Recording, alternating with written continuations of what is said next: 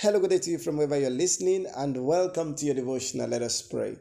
Father, in Jesus' name, Father, we thank you for this wonderful day. We thank you for your word. We thank you for the power which is in the word of God. We thank you for the way you've been speaking to us, and your word is so beautiful. It has been refreshing, and it's been helping us to grow in our Christian walk every day of our lives. We thank you, Father, because we know that you're going to speak to us again today. In Jesus' mighty name, we have prayed.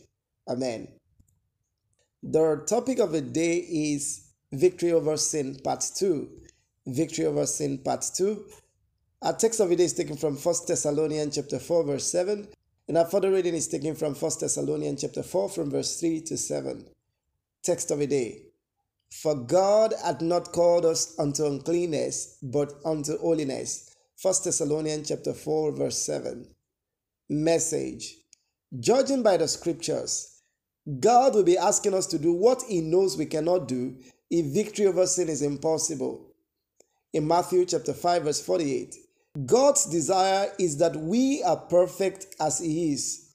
Also in 1 Peter chapter 1 from verse 15 to 16, the word of God says, But as He which hath called you is holy, so be ye holy in all manner of conversations, because it is written, Be ye holy, for I am holy.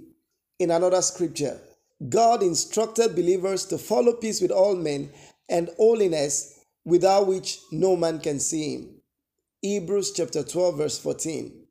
If you look carefully at the mentioned Bible reference, you will agree with me that it is either victory over sin is possible or holiness is impossible. Thank God, because we are sure of the victory through the blood of Jesus, and through His blood we are delivered from the power of sin operating in our old nature. Hebrews chapter 13 verse 12.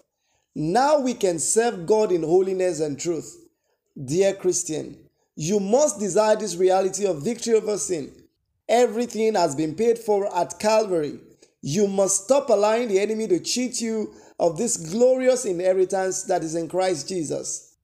The grace of God that saved you from sin can keep you from sinning, or else it is not a true grace of God. It may be one of those cheap graces that Satan is offering the people out there. As a young Christian, there was a quest in my heart for victory over sin. There was something crying out within me to be totally free from rising and falling. Thank God who brought me to this victory through His word.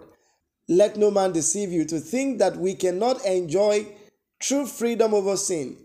God desires that we have it, and He designed it through the finished work of Christ at Calvary. The greatest deliverance anyone can have is from sin and sinning. The will of God is your sanctification, holiness, purity, and He has not called you unto uncleanness, but unto a life of victory over sin, that is, holiness. Reflection. The reflection of the day is taken from 1 Thessalonians chapter 5 verse 23. And the very God of peace sanctify you wholly. And I pray, God, your spirit and soul and body be preserved blameless unto the coming of the Lord Jesus Christ. Today's reflection is a prayer, and you must pray. Ask the Lord to sanctify you and keep you blameless unto the day of His coming. Prayer.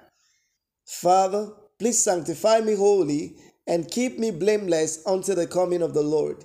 May the Lord Himself sanctify you. May He give you victory over every recurring sin in your life, and may you be freed indeed through the power of His word.